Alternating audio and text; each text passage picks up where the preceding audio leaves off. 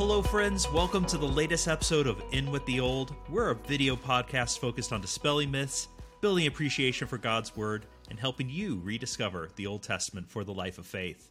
Today's episode is a bit of a surprise. So last week, if you haven't seen it already, we got to interview Dr. Richard Everback out of Trinity in Illinois, and it was a wonderful interview.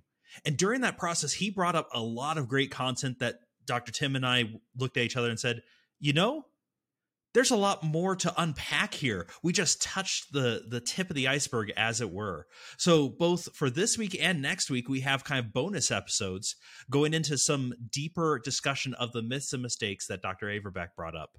I'm joined today, as ever, to go into this discussion by Dr. Tim Howe. Dr. Tim, how are you doing today? Hey, I'm doing well, Brian. And what a joy it was to have Dr. Everback last week and to continue this discussion. So I'm excited for today's episode. Yeah, it was a real pleasure to just listen to him. And listeners, I really hope it was beneficial to you. We want to use these interviews as a way to kind of highlight just some of the great scholars and great scholarship that is going on about the Old Testament, to show that, hey, it's not just these two, young PhDs that are excited about the Old Testament.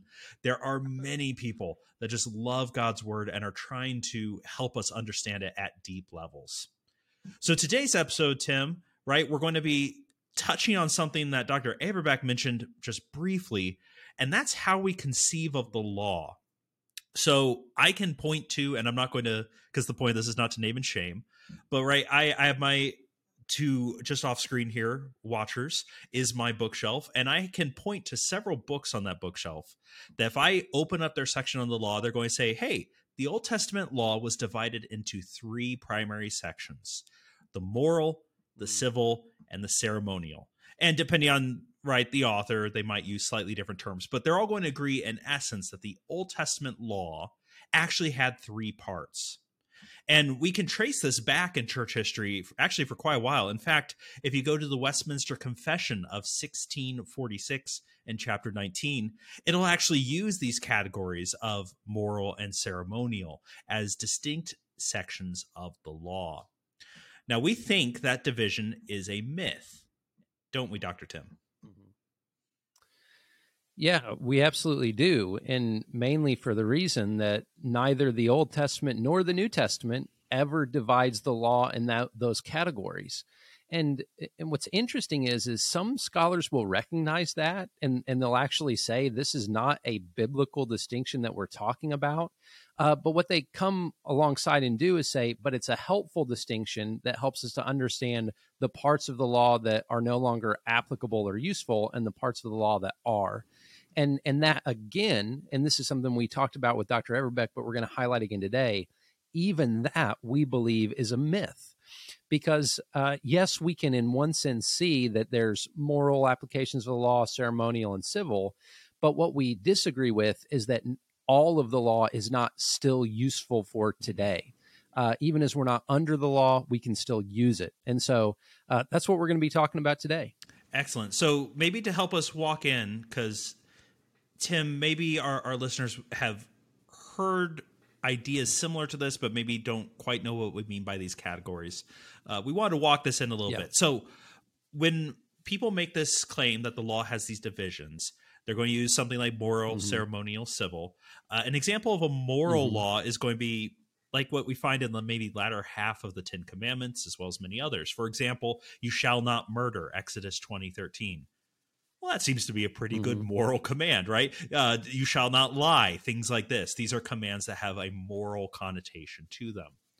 Ceremonial laws, then, by contrast, it's going to be a good portion of the book of Leviticus, right? Especially those first chapters dealing with here's how you handle the sacrifices. By ceremonial, we mean things relating to ceremony of the temple and the sacrificial system. You could have, for example, laws that deal with cleanliness or uncleanliness. For example, Leviticus 12:2. Say to the Israelites, a woman who becomes pregnant and gives birth to a son will be ceremonially unclean for 7 days. Well, they use the term ceremonial, right? There doesn't seem to be, proponents of this view would say, a moral dimension to this command. It's just talking about ceremony. You're not fit for ceremony for 7 days. So that's what a ceremonial law would be.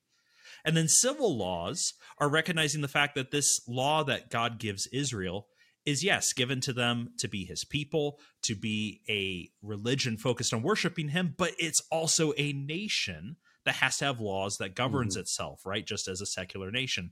And so you might have, for example, Leviticus 19:15 as a judicial law. Do not pervert justice. Do not show partiality to the poor or favoritism to the great, but judge your neighbor fairly.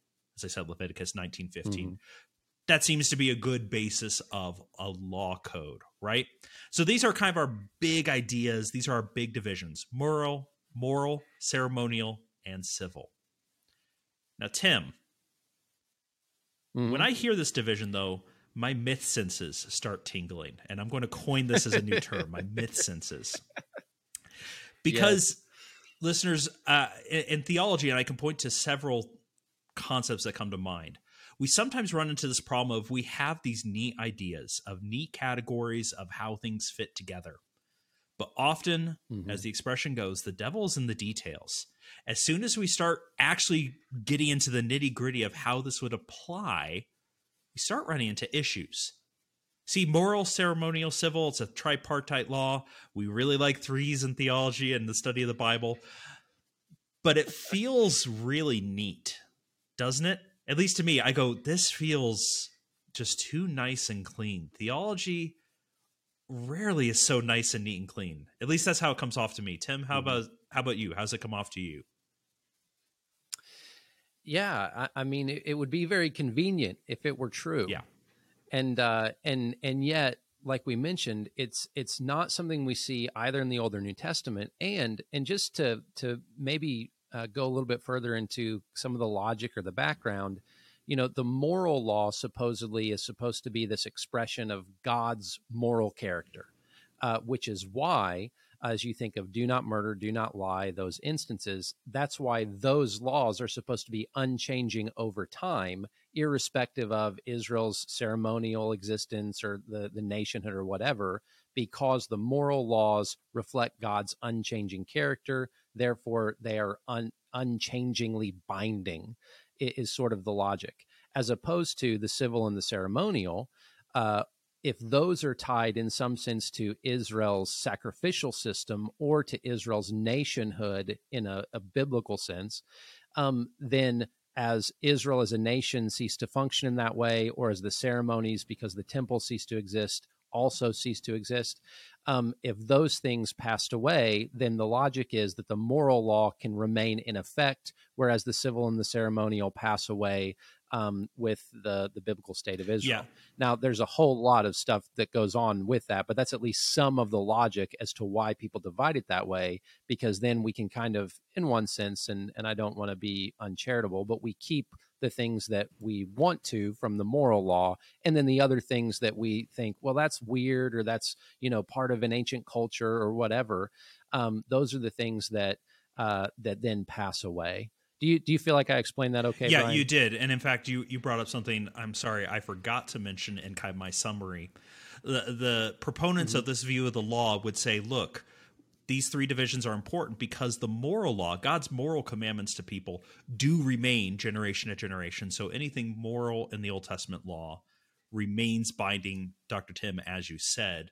But the ceremonial laws, that is tied specifically to the Old Testament and the Old Covenant. So as soon as we're in the New Covenant, we can ignore those laws. And likewise, the judicial laws are tied to the ethnic nation of Israel.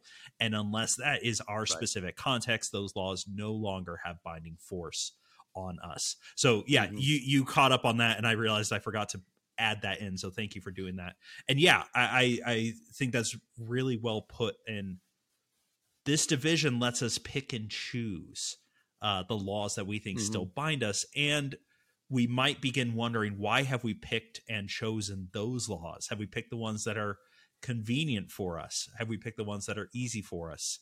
Now, the argument back to us would be like, well, but you guys are just also kind of saying your view. What's your reason for rejecting this tripartite division, knowing that it does have a history in Christian tradition and interpretation, even a very important role that many fairly famous Christian fathers and documents have supported? Tim, what are maybe some of our reasons and others like us in rejecting this tripartite view.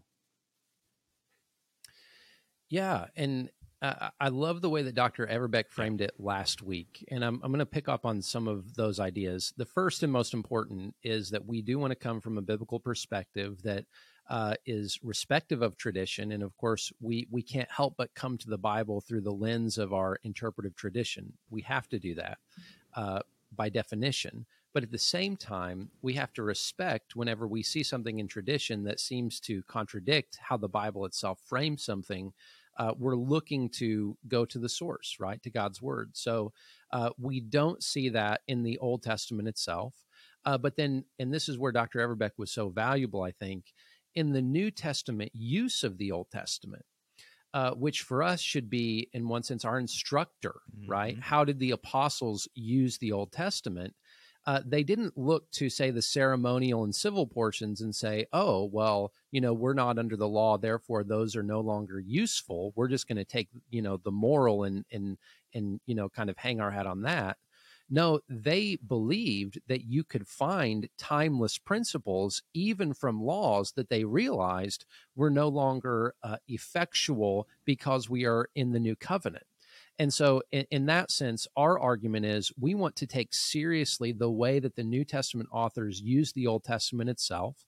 And we also think that's more respectful and really builds upon the categories that the Old Testament gives. And so what we're trying to do is take our cue from the New Testament authors, even as we recognize we're not under the law, and that's important.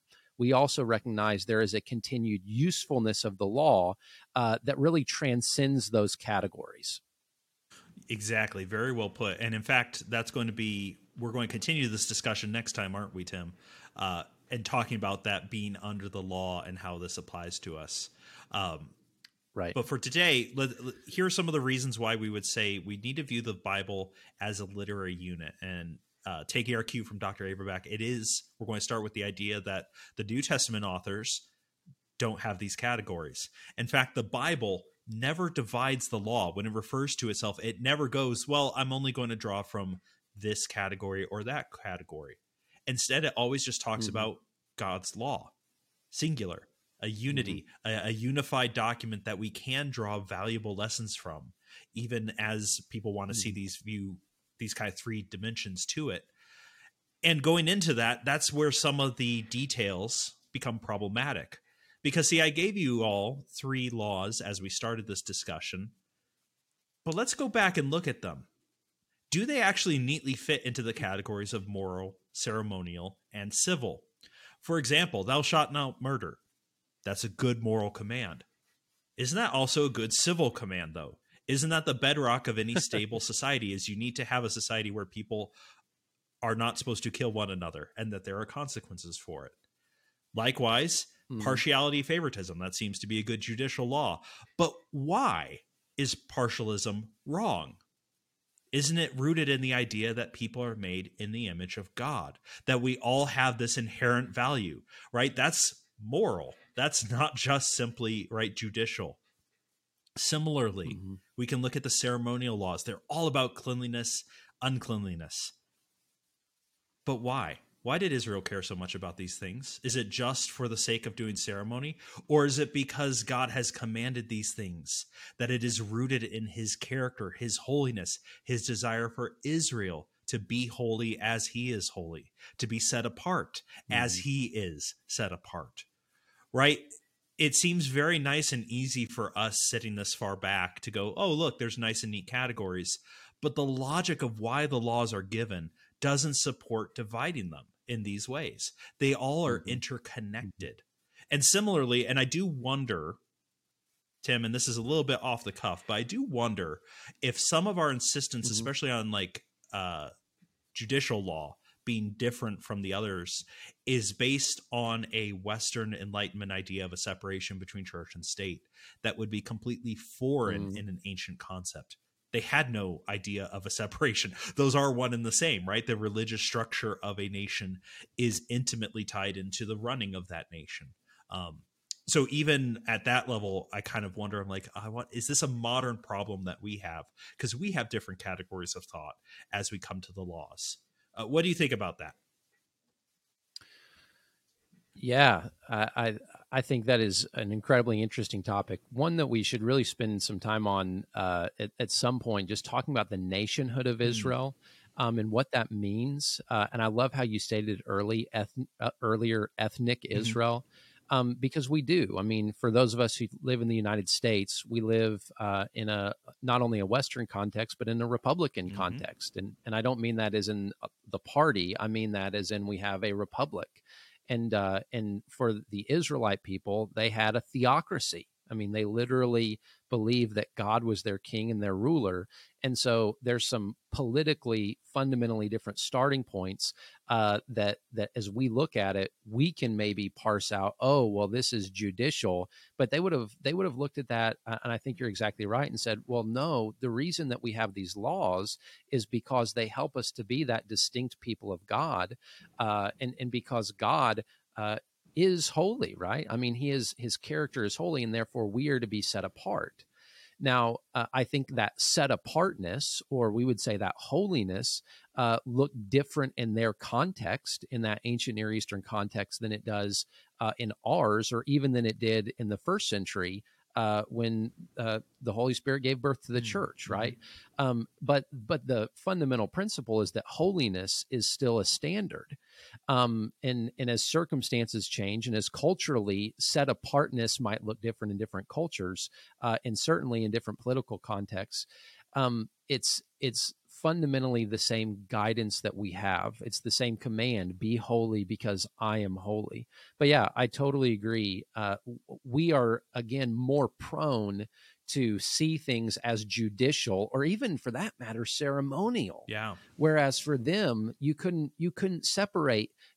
For them, ceremony, cleanness and uncleanness, we look at that as ceremony. They look that as the access to God that they would continue to have. In other words, cleanliness was the key to continued enjoyment of God's presence, which of course it wasn't ceremony for the sake of ceremony. It wasn't the British coronation where you wear the bright red costumes and then take them off, and people think this, Yeah.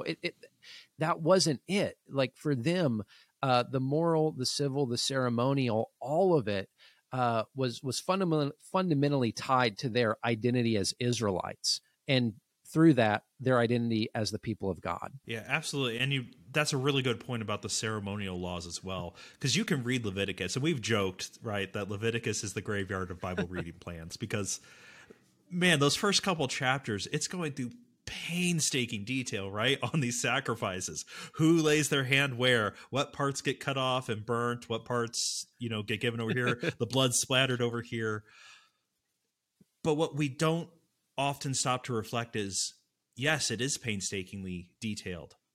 That's important because, see, this is not just Mm-hmm. ceremony, as you said really well, Tim. It's not just ceremony for the sake of ceremony. This is ceremony to call your attention to the seriousness of sin, the desperate need of Mm-hmm. humanity for a savior, the grace that God is going to give and bestow upon his people, right? The details are supporting a deeper theological understanding of who God is. So to say that, oh, the ceremonial laws just kind of get waved away into the ether is not fair. And this leads us to kind of our third key point here, right? If we think the law has these three parts, we're going to cherry pick and we're going to miss the purpose and value of the law, right? We're going to not understand why God gave it in the way he gave it, why it meant what it did in that culture. And because that, we're not actually going to be living out what Paul says, that all scripture is profitable. He said all. He didn't say just the moral laws, right? He didn't just say the fun stories. It's Leviticus. It's all scripture is profitable. And so appreciating the law as a unity, I think helps us. I think it helps us to, just again off the cuff, it helps us in our witness. I think people we talk to rightly get offended and start pushing back when we start just selectively quoting Old Testament laws to them to advance a debate over here, maybe about sex, sexual relations, gender roles. And they go, you're just cherry picking a few laws, but you eat bacon, right? You're going to cite this thing to me, but you wear clothes with blended fabrics. I think they have a point if we have not really stopped to appreciate what is the law and have a good sense of why God gave it. We open ourselves up to some criticism if we are mishandling it and misapplying it. So, if there's danger in misapplying it, Tim, maybe help us here. How do we actually start applying the law as a unity? What are some of the values of seeing it in this way? Yeah, well, Brian, I think you're right. And as we think about applying the law, again, I love Dr. Everbeck's methodology, which is to say, let's look at how the New Testament does it. And you picked up on this in our interview. The New Testament doesn't tell us how every single law applies, but it gives us tools and it gives us a really the ability to say, let's do what the apostles did, and not with their authority, of course, but let's use the Old Testament in the same way. And so here's maybe some positive examples, and we can just try and do this as an example. So we talked about this, but the ceremonial law, as well as really the civil law, they were all given in order to allow the people to live in God's presence, which, from a New Testament perspective, we know is no longer located in a particular geographical location. You can't say, well, God's presence is here, as you could in one sense with the Ark of the Covenant in the Old Testament. But now, according to Paul, in both 1 Corinthians 3, 1 Corinthians 6, we are the temple, both individually, our bodies, as well as the church as a whole. The church is a temple of the living God. And so when we think about holiness, the idea of holiness is not, oh, well, if you eat something that makes you unclean, or you touch something that makes you unclean, or you wear something that makes you unclean. No, the idea of uncleanness now is truly in a spiritual sense of we want to be separated from the world. We want to intentionally pull ourselves out of the world, even as we are sojourners and strangers within the world. And so it's similar but different. It's an example that we see in terms of the laws of the Old Testament, but it's something that we apply in a different sense. So there's continuity as well as difference, but we are still called to be holy. So that's one example, and then another one, and this is something that as we read the law, I think can be very helpful to us. When we think of the laws themselves, we're not only supposed to think of the law, but the logic that undergirds the law. And so, for instance, in Deuteronomy 24, I love that chapter because it gives us not just laws, but it gives us some of the reasoning behind the law. So, for instance, Deuteronomy 24, verse 5, it says that a newly married man is essentially exempt from war. So if someone has been married less than a year, let them stay with their wife for a year so they can enjoy the time with their wife, and then let them serve. Well, that shows us, right, that there is a premium on marriage, and that there's supposed to be, by the way, not just a contractual agreement, but there's supposed to be enjoyment and love, but also that there's a sense in which the law preserves uh, the order that God made from the beginning, in terms of man and wife becoming one flesh, but also just a compassion that we see in the law, that God wants that to be enjoyed and protected. Similarly, in Deuteronomy 24:10 through 13, I love it that there's a law that basically says, and this is going to be paraphrased, and I'm going to use kind of our own kind of parlance with it. But essentially, if someone owes you something, they're holding something in security, or you have something that someone else can use, but they owe you something.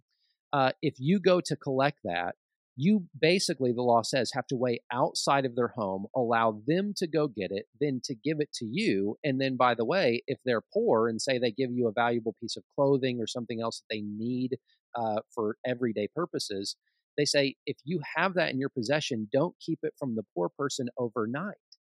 At which point we see just in a few verses this idea of human dignity and worth being upheld not only in kind of the abstract sense of the Imago Dei, which is of course foundational, but in the everyday. Okay, give the person the common decency and respect and dignity of going and getting it themselves. In other words, respect their property, respect their dignity, and then if they need it that night, don't keep it. but rather give it back to them. And then it says, because that person will bless you because of your righteousness. In other words, even when we look at these so-called civil or ceremonial laws, there is always not even just a moral component, but a component of true love of neighbor. That love of God and love of neighbor is threaded throughout all three of these supposed divisions, and because of that, we can use them as tools to help us in our everyday lives. Yeah, and I think that's really important to kind of see the underlying logic, because that's critical. One thing we haven't brought up, and I'll just briefly touch on, is if you look at what the law was supposed to do, right? Be a law code for a nation, for a religion, for a people to follow after God. It is a short law code in some sense. There aren't actually laws for every single possible situation like we would have in law codes today. Instead, it's a law code of these kind of basic principles that are supposed to lead you into an understanding of, here's how God views life. Here are the things that he values and wants you then to emulate. And so, Tim, I really like what you said, because Deuteronomy shows us, it peels back the curtain a little bit and says, look, here's some of the underlying principles you need to internalize that will shape not just how you deal with this situation, but with other situations as well. And that's kind of how the apostles then walk in on the law as they apply it to their unique situations. And so we walk through kind of how ceremonial and judicial maybe still are valuable to us. And then the moral laws, or the so-called moral laws, are very simple. God's commands and desires for his people don't change generation to generation. We see his desire to love him and love our neighbor as ourselves. And the New Testament doesn't it get ratcheted up a little bit higher, right? We can think of Jesus' Sermon on the Mount. We can think of the upper room. A new commandment I give you, that you love one another just as I have loved you. Wow, that's taking a basic principle of the Old Testament, but now we're turning it up, as Dr. Averbeck said, because now with the Holy Spirit, we actually have that heart changed. And now God is desiring us to actually live that out at an even deeper and fuller level, changing our hearts to be more attuned to him and his will. So from first to last, right, this law is still valuable and is still important for us in our day-to-day living. Next week, in fact, we're going to be picking this up one more time, specifically about the 10 Commandments as well. Because, Tim, the 10 Commandments live in this kind of weird no man's land, right? Most Christians would say, well, of course, I'm not under the law. But boy, those 10 Commandments still seem really good. Well, we want to kind of maybe more fully tease that out of how do we actually engage and live with these principles and apply the law to the modern life. Well, listeners, we hope this episode has been helpful in helping you understand that the law is a unity. The Bible always treats it as such. It has great dignity and value when we understand it as such. And so views that view it as a three-part law probably aren't doing justice to the biblical text and how it handles itself. Dr. Tim, before we close off, any final thoughts for our listeners? You know, I think the one final thought that I have is, listeners, get in there and just do the work of reading it. We can talk about the law all day long. And as we read through the law, as Brian mentioned, there are certain aspects of it that to us seem to make little sense because we're not ancient Near Eastern people. And yet I really do believe as we engage with it and as we see, for instance, those laws in Deuteronomy 24, you can get the sense of the glory of it.